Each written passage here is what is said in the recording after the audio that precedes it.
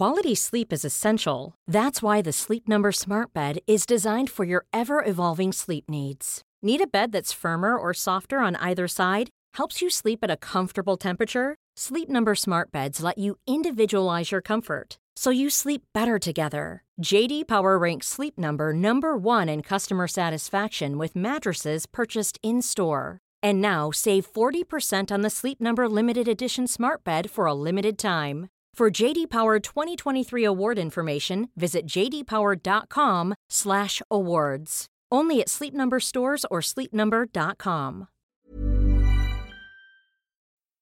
You know, I, for one, have been saying for years that Ben Wittes is a threat to Homeland Security. And I, for one, am happy to be vindicated in that assertion. I mean, and not just Homeland Security, international security, Right. really. So powerful and dangerous are his tweets. The tweets are, in a sense, like a weapon of mass destruction. I'm just pissed off, though, because all these years I've been kind of building up Lawfare as a elaborate cover for my role as the secret head of Antifa. And all of this was blown by two 5 or 6 page DHS intelligence reports. They are on to you. They have ferreted out the truth, and all of Ben's claims to be a handmaiden of the national security state, well, that was just a ruse, people. Busted. You thought it was the security theater, but the truth will out.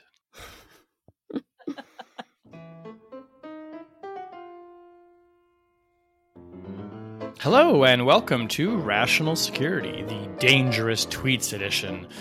I am Shane Harris. I have never directly had my tweet written up in a Homeland Security intelligence report, but Not I guess that you know of. that I know of. Maybe not yet. Although one of Ben's naughty tweets mentioned me, so I guess I'm incidental collection to you, Yeah, Ben. that's U.S. person Shane Harris.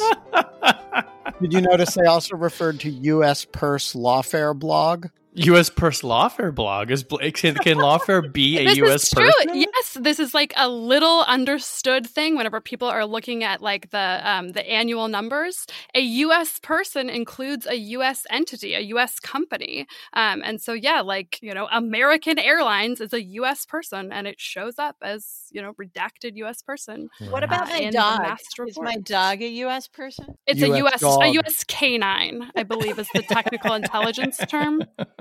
And then there's a paw print instead of a black bar to redact it. Nice. I like that. Well, it's good for consistency. I am here in the remote jungle studio with my friends in their respective studios, Susan Hennessy, Ben Wittes, and Tamara Kaufman-Wittes. Hello, everybody. Hi. And just, announcement, people, the remote jungle studio will remain remote through January That's 4th at least. That's correct. Yeah. We got that word this week, right? That Brookings will not be open for business until at least the 4th of January. That's correct. Well, we why mess with a good thing where everyone's enjoying sitting here in their shorts and with their microphones? Like, this is bliss, right? Right. Oh, yeah. It's going yeah. great. So good. So good. It should always be like this forever and ever and ever. Yeah. Oh, yeah. On the podcast this week, the Homeland Security Department, you remember them, compiles intelligence reports, which I do have to put in quotes, on protesters and journalists, including the tweets of our own Ben Wittes. In a story broken by our own Shane Harris. Yeah, well, we'll get to all that. Massive explosions in Beirut compound that country's political and economic crises, and officials are increasingly warning about foreign interference in November's election. All right, let's get right to it, Ben, with your dangerous tweets. I will quickly sum up for people who haven't been following this and wonder what the hell we've been talking about the past 5 minutes.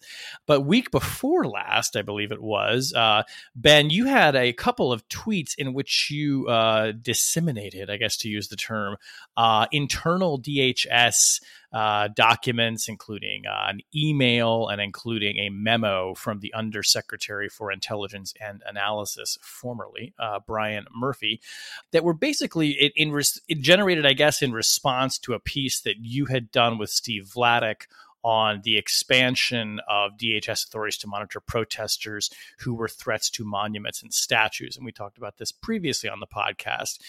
So essentially, you ended up tweeting out both an email castigating people for leaking, which is always hilarious when the leaks are about to leak, as well as this memo from Brian Murphy, in which he talked about implementing, I think safe to say, a more expansive definition or terminology that they were going to use to apply to protesters.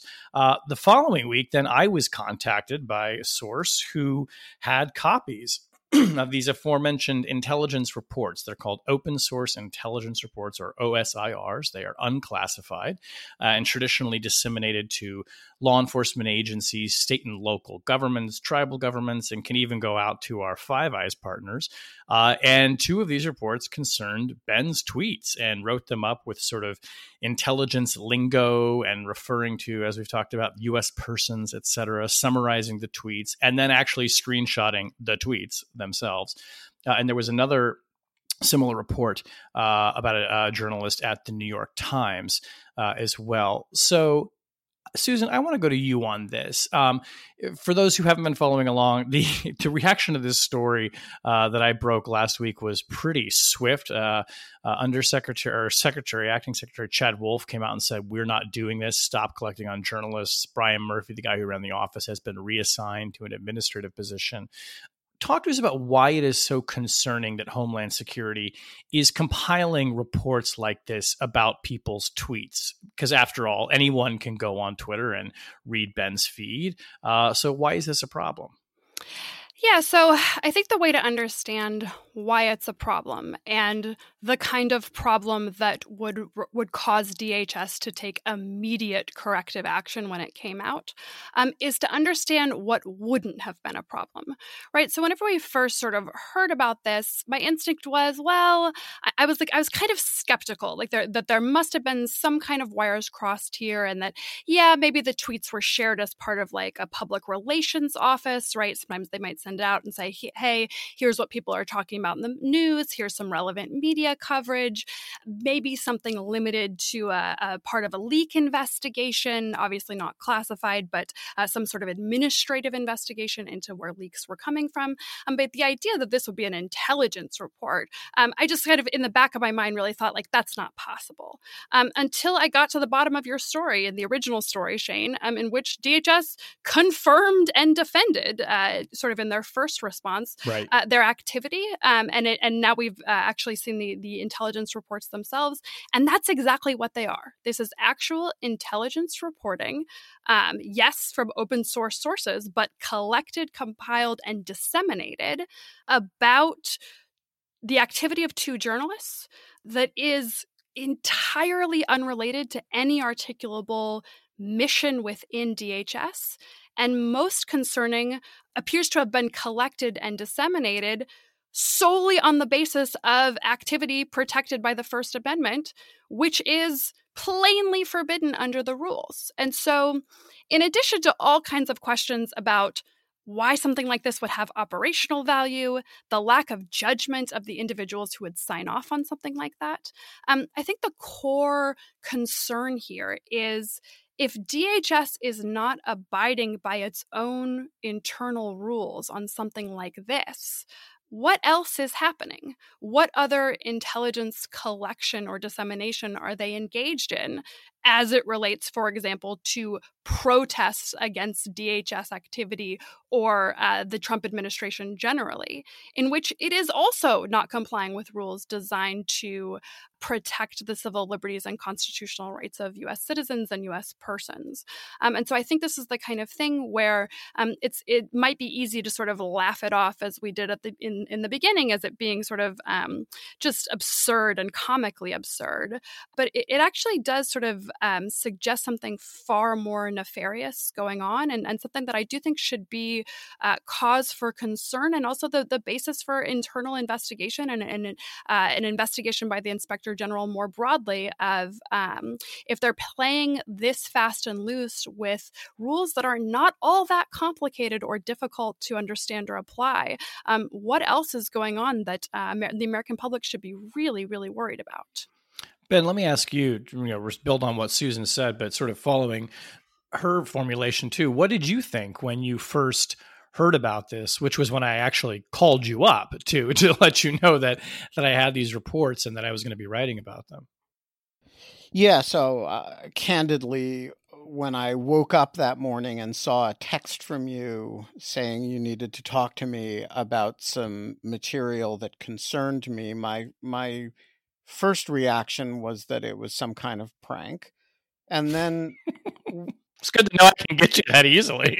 And when I got you on the phone and it was clear that you weren't joking, I was perplexed because, like Susan, I started with the assumption that, government entities are allowed to collect their press clippings. And my Twitter feed goes out to 400,000 people a day every time I tweet. And so, I thought of it like, well, the Defense Department has the early bird press clipping service, and the Justice Department, does the Attorney General's press summary every day, or at least used to. And nobody thinks there's anything wrong with that. So if people at DHS want to pass around my tweets, that's fine. But then the more you described it, the more it sounded like it really was intelligence work product. And so I was really perplexed by that because I, know enough about the intelligence gathering rules to know that you're not allowed to collect without some collection priority or mission that justifies the collection. And then as I, looked at I had recently looked at DHS's collection guidelines because I had written that piece with Steve Vladeck, which was essentially about adding one, which was monument protection, to that list of guidelines. And so I went back to it and I looked at it and I said, if this is really intelligence work product, I don't see how it's proper. And that was the issue that Susan and I were batting around, that she was skeptical about.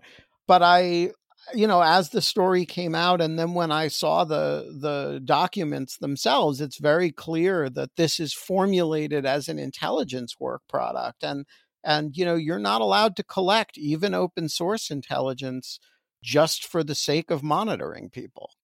Tammy.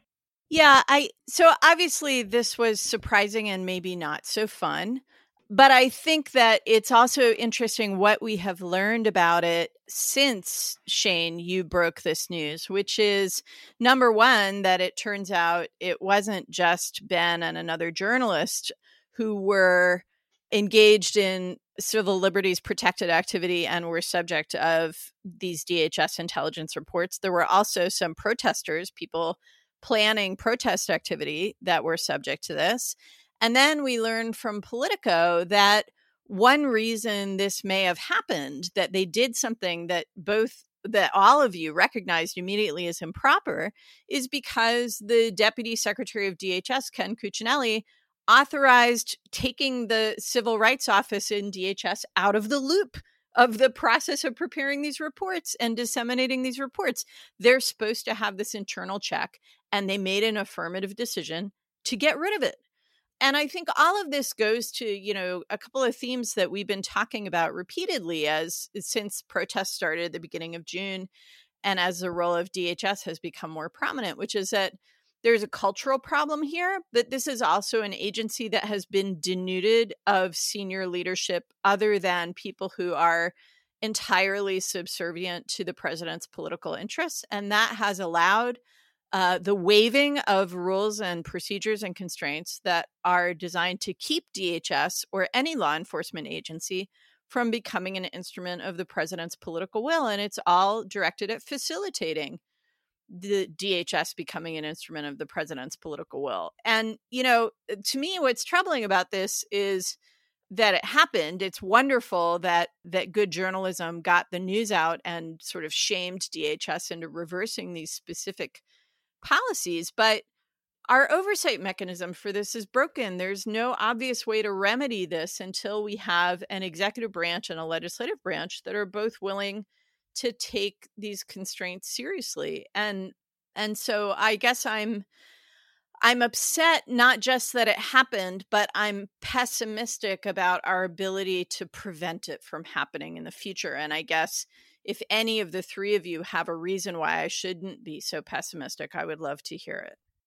Well, I want to ask a question that might get at some of that answer. And Tammy rightly points out, there was a second story that I wrote after the story about the tweets about journalists that showed, and one of these intelligence reports had captured a Telegram chat of protesters who were, not only were they not talking about attacking buildings or attacking the police, they were talking about how to take protest march routes that avoided the police. Now, whether Homeland Security thought that was in support of some attack on a federal facility, it doesn't say that explicitly. In fact, it kind of explicitly leaves that out, which is interesting. But it kind of raised in my mind the question, and particularly since the head of this office, Brian Murphy, was so quickly removed, and he kind of has some of his own history of kind of hot-headedness and stubborn behavior, and when he was an FBI agent. But it raised the question for me, and maybe we don't know this, but should we be reading this as a sort of aberration of one particular office within a department, and maybe even on one particular mission in Portland, as having gone too far? Or does this point to something much broader of a culture at the Homeland Security Department that is dysfunctional and illustrates a department that has gone far afield from its original mission, which was, of course, to largely protect the United States from terrorist attacks? Yeah, so I'll take a shot at sort of speculating on the answer to that. And I think we have to be clear that this is just speculation. Look, there is a reason to believe that had the journalist in question not been Ben, who has a lot of ties and credibility within the national security community and the executive branch sort of components of the national security community, and a reporter at a big established publication like the New York Times, that it might not have been leaked at all, and that it might not have garnered the same sort of outrage. And so whenever we think about, like, is this an isolated incident or is it something more systemic, the fact that it was directed at two pretty established figures is a reason to believe maybe more is going on and there are fewer protections for less established individuals. I also think what we're seeing is a little bit of the overall mission creep that occurs when everybody understands that they are pursuing pretextual legal authorities, and that DHS doesn't really believe that they are deployed there in order to protect federal buildings and federal property. And we've seen this in a lot of different contexts. But, when the administration is putting out just sort of legal rationales and justification that don't pass the smell test, the officials carrying that mission out, they get that message too. And so what ends up happening is a loosening generally, because if you were actually really, really focused on protecting federal buildings and understood that to be your very, very legitimate and narrow mission, you wouldn't put tweets like this into an intelligence report. But whenever you kind of get through the wink, wink, nudge, nudge, and just general atmospherics that, no, this is about something else. This is about responding to these protests generally, sort of on behalf of the administration, then that clarity and judgment becomes, I think, harder to exercise, and you end up with activity like this. All right. Ben, did you want to have any final thoughts? Yeah, quick thought. I think there's a lot of reason to believe there is a larger culture of dysfunction at DHS with respect to this, and that, some of the fears going into the Trump administration that people had about CIA and NSA, which have not come to fruition, have actually come to fruition about elements of DHS. So let me just tick off a few things that we know are happening. One, there have been incidents where, first of all, the largest law enforcement agency in the country, which was designed to protect the border, is being used for crowd control in urban areas, and is being used in camouflage and fatigues, and driving around unmarked vehicles and detaining people without identifying themselves. That's pretty extraordinary. Secondly, it is very clear that there has been, the gravamen of Steve Vladeck and my original story was that they have authorized precisely the kind of activity with respect to protesters who potentially pose a threat to monuments that they engaged in with respect to me. So I'm willing to believe that Mike Baker and I may be the only professional journalists or writers who this happened to, perhaps. But I do think the principal First Amendment activity that's being threatened here is not journalism. It's the right to protest. And we know that's going on. Third, I believe that there has been a certain amount of telephone exploitation. That is when, and I think the story that Shane wrote where, had Telegram conversations is probably an example of that they have deployed teams that are capable of exploiting phones and getting a lot of data from phones when they're, to Portland, and they are actually, when they, come across people, they're doing a certain amount of that. I don't quite understand the parameters of that, but I'm pretty sure it's happening. And then fourth, I'm also pretty confident that there's been acquisition of public record data from data brokers. And I think when you put those big themes together, it is worth asking the question, when did we ever decide as a society that the Department of Homeland Security was going to play this kind of role in our national life? Well, to be continued, I'm sure. Let's transition now to another developing story, to be sure, but really rather kind of horrifying and spectacular images coming out of Beirut. No doubt listeners have seen video of this just extraordinary explosion at a facility on the waterfront, I guess, or really right there in Beirut's port. There is a huge mushroom cloud that went up over the city. At least 100 people are dead. Just massive devastation in the blast area from this explosion. I know some of our colleagues, actually, I think they may even be homeless right now. And I know I have friends over there as well who have family members who are injured. This has been a pretty shocking event. Tammy, give us a sense of the moment here in which this is happening. I mean, Beirut is facing political crises, economic catastrophe. By the way, there's a pandemic. Talk to us about the things that are happening there right now in the country as this really devastating thing kind of compounds all of that. Yeah, Shane, I have to say, as someone who's visited Beirut a bunch of times and has a lot of friends there, it's been a really, really tough 24 hours watching this unfold, and just devastating for the people of Beirut and of Lebanon. And as you said, this comes in the wake of just a layered series of crises. This is a country that suffered 15 years of brutal civil war, Syrian occupation, Israeli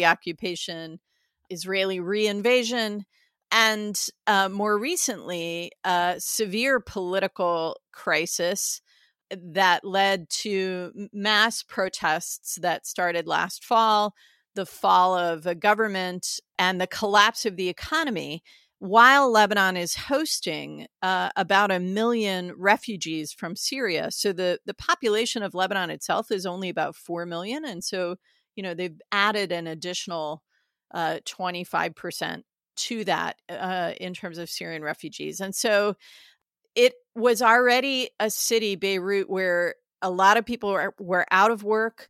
A lot of people were having trouble paying their rent.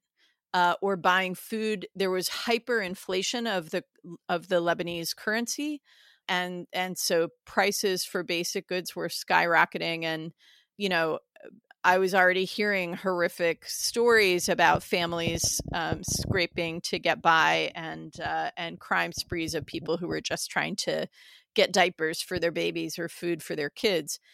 And now, this isn't just the main port of the country, which is situated in the middle of downtown Beirut, right on the coast, but it was also the main storage for Lebanon's grain imports, which It is 75%, I think, of Lebanon's food is imported. Grain is a huge proportion of that. And the grain silo was right next to the warehouse full of fertilizer that exploded. So all of Lebanon's stored grain was either incinerated or contaminated by this explosion. And the other major port in Tripoli doesn't have a grain storage facility. So the food insecurity, which was already severe, is going to become that much more severe. The question, I think, on the table is how well will the international community respond to this severe crisis in Lebanon? Before this explosion, the IMF and World Bank were in intensive discussions with the interim Lebanese government about a heavily conditioned assistance package that would require the Lebanese government to engage in all kinds of really tough economic reforms to cut down on corruption and patronage and the sort of sectarian patronage that is the main flow of power through Lebanon's political system. Are they going to stick to those conditions in the face of this dire crisis with 300,000 homeless people? Or is there going to be some kind of international kind of coalition that will put a lot of support on the table, but along with it, a plan for real political and economic change, which is what the Lebanese protesters have been demanding? And then the other big piece of this, and the reason why this explosion caused such tension and even some really irresponsible conspiracy theories, is that it came just days before the international tribunal trying 4 suspects for the assassination of Lebanese Prime Minister Rafiq Hariri. That verdict was supposed to be delivered on Friday. And so everyone's thoughts immediately went to whether this was some kind of effort to preempt or pressure the outcome of that trial. The verdict now has been postponed until next Tuesday, and I don't think that this will change the outcome, but it just reveals how much trauma and how much tension Lebanon is already living with. Ben. Yeah, I one of the things that I found very striking about this is how quickly, how many people leapt how irresponsibly to the precise, sometimes they were conspiracy theories, sometimes they were just theories of what happened in a fashion that exactly comported to their pre-existing political preferences. And so, a whole bunch of people in the Arab world speculated, like within literally minutes of the blast, that this was an Israeli airstrike. A whole bunch of people in Israel and in the pro-Israel community in the United States immediately started asserting that this was a Hezbollah weapons depot. Both of those claims, by the way, are reasonably plausible, and in fact, they're not inconsistent with one another, but both turn out to be wrong. And the president of the United States looked at the video and says, looks like a bomb to me, didn't wait for his intelligence assessments to come in. And, it actually didn't take long to find out what had really happened here, which appears to have been that a couple of 1,000 tons of ammonium nitrate, 2 tons of which produced the Oklahoma City bombing, had been sitting essentially unattended in this harbor for, 8 or 9 years. And a fire seems to have touched it off. Now that is an almost mind-bogglingly reckless set of acts by some combination of people. And it's a creature of how unfortunately bad Lebanon's government and regulatory structures are that something like that could happen. But, it should be a lesson to people when something goes boom, even if it has a mushroom cloud and it kind of looks like a nuke, don't be quick to announce what happened before you have any idea what happened. And this is a genuinely horrifying tragedy, but it actually seems to be a creature of negligence and bad governance, not a creature of any of the many groups with guns in that region.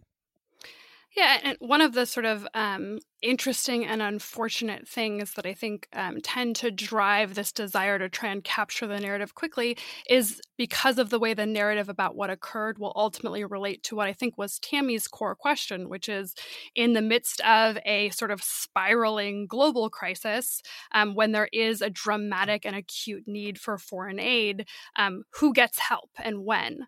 And the nature of how we understand what occurred here and the nature of the responsibility and the degree to which the narrative is useful to individuals who make decisions about how to provide that foreign aid and support, certainly within the United States, but also around the world. I suspect that in addition to just Twitter being a pretty irresponsible place, the rush to attempt to capture the early narrative is also connected in a reflection of the degree to which those questions and the ultimate outcome of whether and how the rest of the world steps in at this point, that those really are two linked propositions. Susan, I think that's a great point. And indeed, there may be a lot of that going on in this particular instance because, this explosion came as the Trump administration continues to squeeze Iran with economic sanctions, Hezbollah, of course, which as of January has essentially controlled the government of Lebanon. And so Congress has been debating whether and in what ways to continue its assistance to the Lebanese armed forces. The Lebanese armed forces have been one of the only sort of non-sectarian institutions in the Lebanese government, and the U.S. has done a lot of work with them over the years on border security and counterterrorism. They've been actually pretty good at fighting Salafi Sunni terrorism in Lebanon.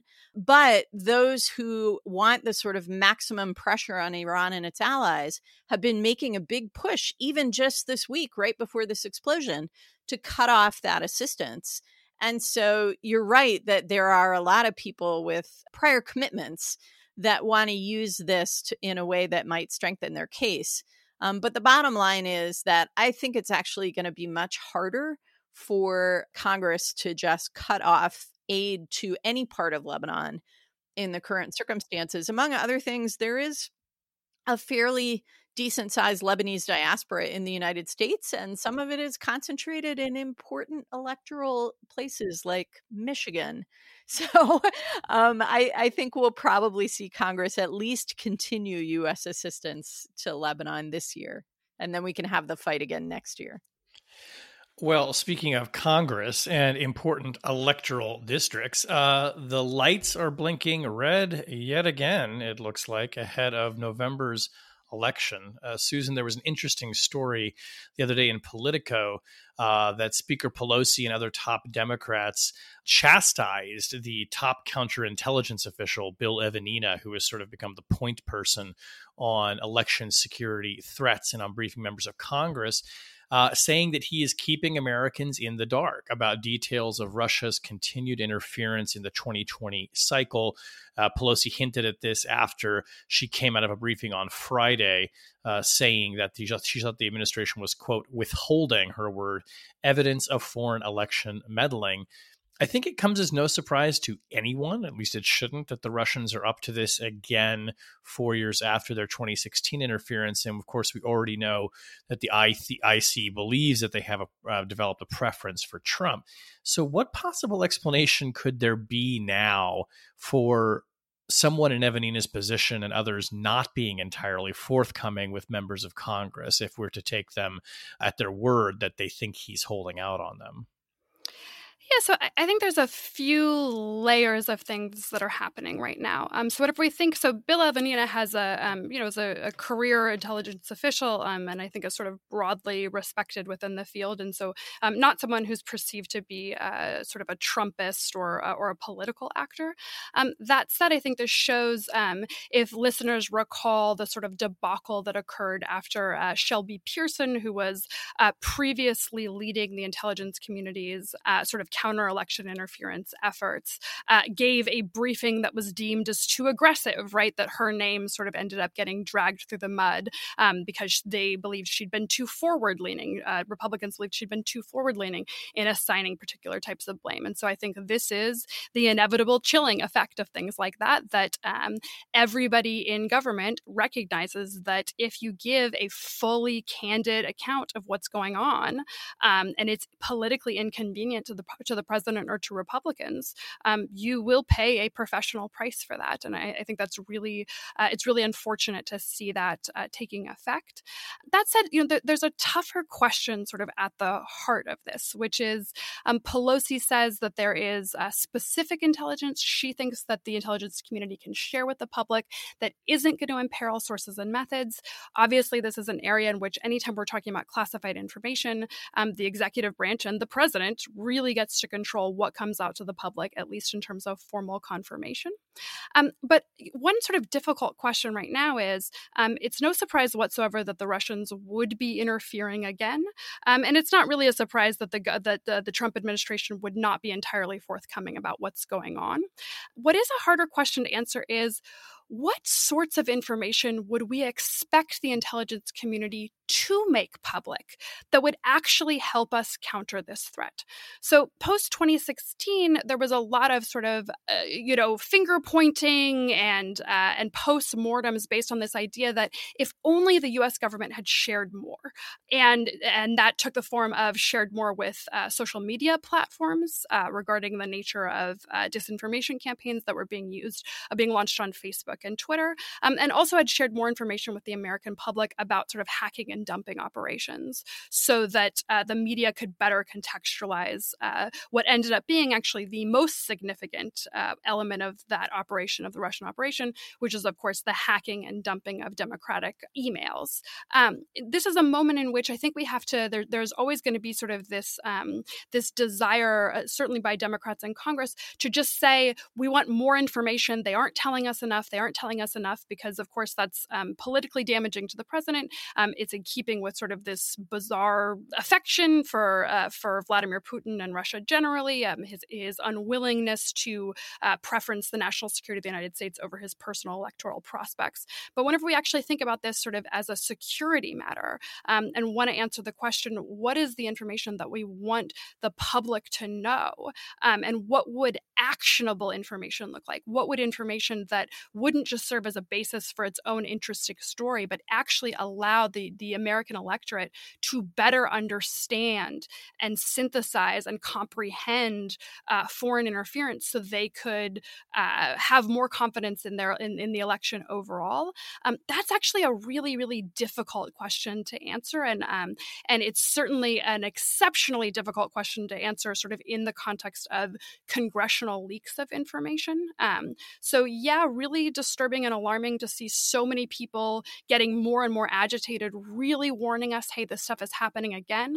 But I think those deeper questions of what do we really want to see happen right now, those are far more difficult to answer. So a couple thoughts.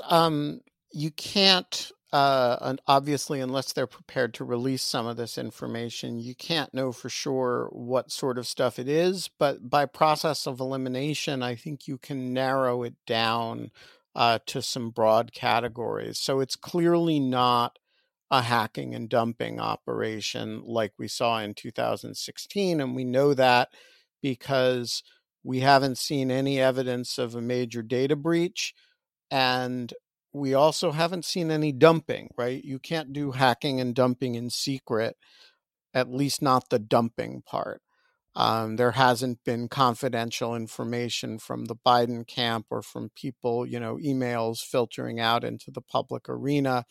WikiLeaks has been pretty quiet, not for obvious reasons.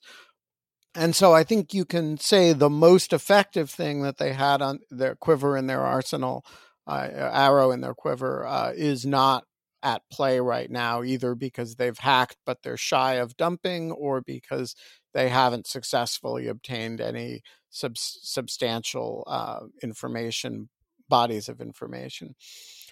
The second possibility, and I think the most menacing one, is that they are doing something with state level voter registration rolls or election administration systems. I think this is a real possibility. We know from the Senate Intelligence Committee report that there were some, real efforts to probe that last time around. They're clearly interested in it. That said, I think if there were a significant threat to a given state's actual election administration system, there probably would have been notice to the state in question, and I suspect it would have leaked. And so I think that is most likely not what we're talking about here. And that leaves in broad strokes the category of information operations a la the Internet Research Agency and that sort of information-based electoral interference. So I think it is probably worth assuming that we're dealing with some very aggressive form of that rather than either of the other two. But that's just a surmise on my part. And, of course, there's a fourth possibility, which is that it's something else entirely. But I wouldn't want to speculate about what that could be. So I actually could think of at least one more category that it could be, which is, influence operations or financial influence operations along the lines of, I've forgotten now the name of the red-haired, NRA fan. Maria Butina. Maria Butina. Thank you. Butina. And there was this tantalizing hint from Senator Chris Murphy, I think it was, in one of his comments to the press on these briefings that aren't, that aren't giving the public sufficient information. He said something like, if there are persons coming into this country to ... then the public should know about it. Yeah, that was interesting. Yeah. Yeah, it is. We can't exclude that possibility. But I still go back to the question that Susan raised, which is, if more information were made available to the public, what would it be and how useful would it be for the public to know? So, I mean, first of all, there's an assumption in there that there is some specific, clear Russian preference or Russian intent in this interference, other than the obvious eroding our own confidence in our own political system and electoral system. So other than the sort of chaos machine, is there an intent? Do they favor one candidate or the other? Pelosi seemed to be implying that they do. But there may be some operations that they engage in that have that as an objective, and other operations that don't, because their primary intent is simply to make us less confident in our own system and its outcomes. And so, but even if there were direct evidence that, say, some particular Russian information operation were designed to boost Trump and hurt Biden, and you told the public that, what is the public supposed to do? How does that improve the public's confidence in our government, the public's confidence in campaigns? It seems to me that ultimately at the public level, the only remedy for this kind of onslaught is for the public to have its own affirmative confidence in its preferences and why it holds those preferences. So if I'm an individual voter, I should care about the election, decide which candidates I like and the reasons why I like them, and be confident in that. And then I am not going to be swayed by stupid, chaos machine info ops from the Russians. And I'm also not going to be bothered by information that comes out about what the Russians are doing. But in the current circumstance, my fear is, I guess, that if the federal government were to say the Russians are doing this, the Russians are doing that, the Russians are trying to persuade Americans of X, Y, or Z, it's only going to erode public confidence further. It's going to make the problem worse. Now, maybe there's just no way out of that. Maybe this is a no-win situation, but I'm just not persuaded of the value of more public disclosure, except based on the principle of public disclosure. I'll just throw one more log on the speculation fire here, which is that also there's this question about this Kremlin-linked Ukrainian lawyer, Andrei Derkach, who is, I think, suspected of trying to launder derogatory information about Vice President Joe Biden through members of Congress. And Devin Nunes was reportedly asked about this in a closed-door meeting of the panel, I think last week. And pointedly, another member asked him, can you tell us that you haven't received this information? Are you prepared to disclose whether you've received information that call into question public reports from this guy? And he just didn't respond. So that's kind of hanging in the wind as well, of whether or not Ukrainian lawyers linked to Vladimir Putin are trying to launder dirt through the Congress or the Republican members of Congress. But just as a point to Tammy's question, and I broadly agree with that. I mean, what would the public do? But just to kind of amplify, in 2016, we had the Russians sowing chaos and disinformation. In 2020, you arguably have the president of the United States doing that, and more consistently and forcefully than anything the Russians could have done, where now instead of the Russians trying to potentially hack into voter databases and cause chaos at the polls, you have the president trying to shut down or threatening to shut down mail-in voting and telling people that the election is going to be rigged. So in a sense, I'd have to just think that Vladimir Putin might just sit back and say, my work here is done. Yeah, and just to add to the absolute dumbness of 2020, apparently the way the majority in Hipsy learned of this suspicious package that was delivered to Devin Nunes, DHL sent the wrong tracking receipt, sent the tracking receipt to the majority instead of the minority. Really? Dumbest. Dumbest timeline ever. That's a Veep episode. That's great. Someone's going to use that at some point when we all we're all in more of a laughing mood. All right, let's move on to object lessons for something lighter. Susan, why don't you go first? So I have an object lesson, and it is an NPR story and an assignment for all listeners. So the NPR story came out yesterday, and it reports that the U.S. Census Bureau has abruptly decided to end the census count by 1 month. So it will now end on September 30th rather than October 30th as scheduled, raising fears of really significant and consequential undercounts occurring. And so the assignment and appropriate response to this on the part of all listeners is go fill out the census. You can still do it online. If you have already filled out your census and submitted it, go find somebody who hasn't done it already. This is really, really important stuff. It really matters to basic representation, basic sort of democratic legitimacy. And we can all do our part by it literally took me like 2.5 minutes to fill it out. So go pause your podcast and fill it out. That is good. I filled mine out, a while ago. It felt good. It was fun to fill out. To be counted. It was easy. It's easy to be counted. And go count your friends. I did it online. It was a blast. Yeah, it's totally fun. And they stopped sending you those damn mailers. I was getting one like every 2 days. I'm gonna do it. Like, stop. I'm getting to it. Jeez. It's like the census sending me a honey-do list. It was crazy. My object, I'll go next this week, is a new book that I've had for a couple weeks now, actually. I've been enjoying reading by Stuart Stevens. The book is It Was All a Lie, How the Republican Party Became Donald Trump. People may know Stuart Stevens, whether you've heard him on various podcasts or seen him on TV, but he is sort of I guess you'd probably call him one of the most successful Republican campaign operatives and media strategists of his generation, responsible for some losing campaigns, but many more winning ones probably. And what's interesting to me about this book is it's not merely sort of in the litany of never Trump books and essays, but it's really trying to diagnose what happened to the Republican Party, telling it from the point of view of somebody who helped arguably build the modern Republican Party.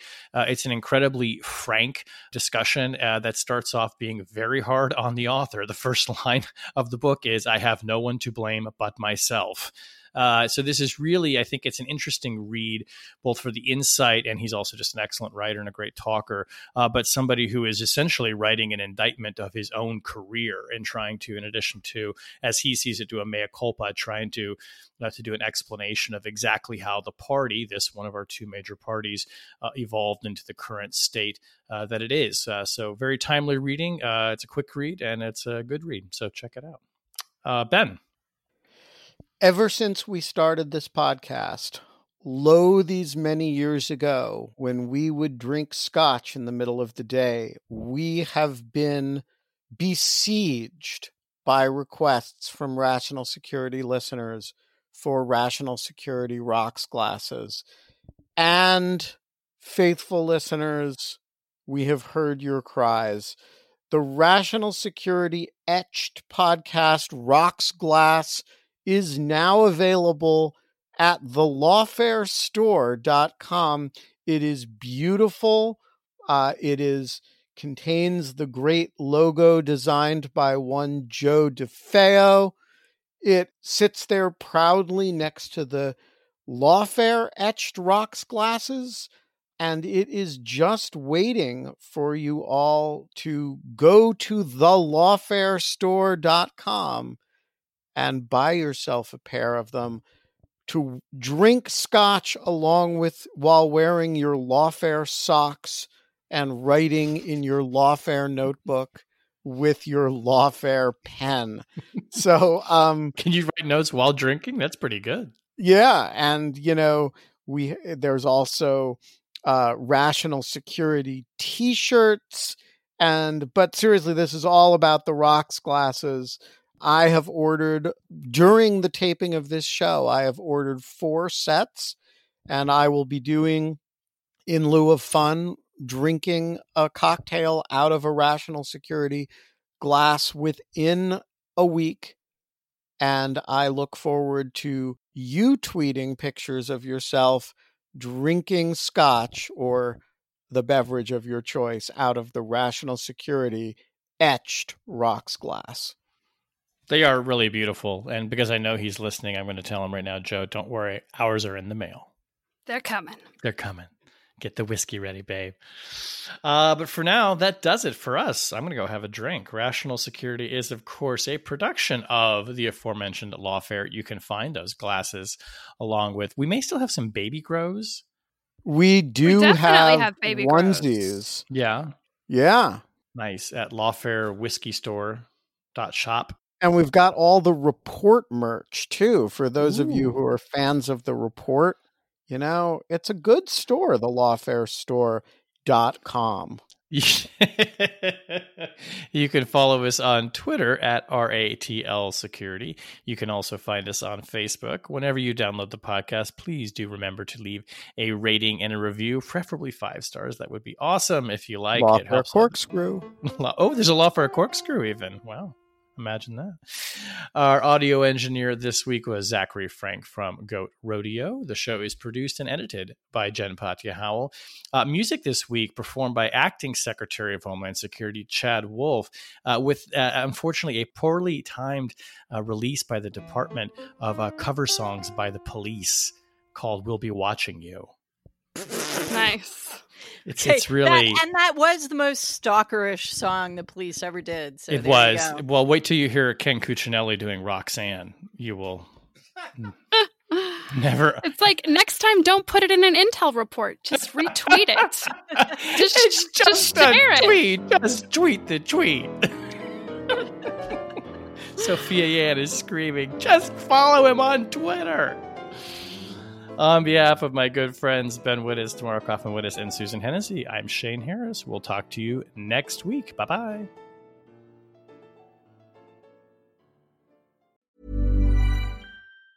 Normally, being a little extra can be a bit much. But when it comes to healthcare, it pays to be extra.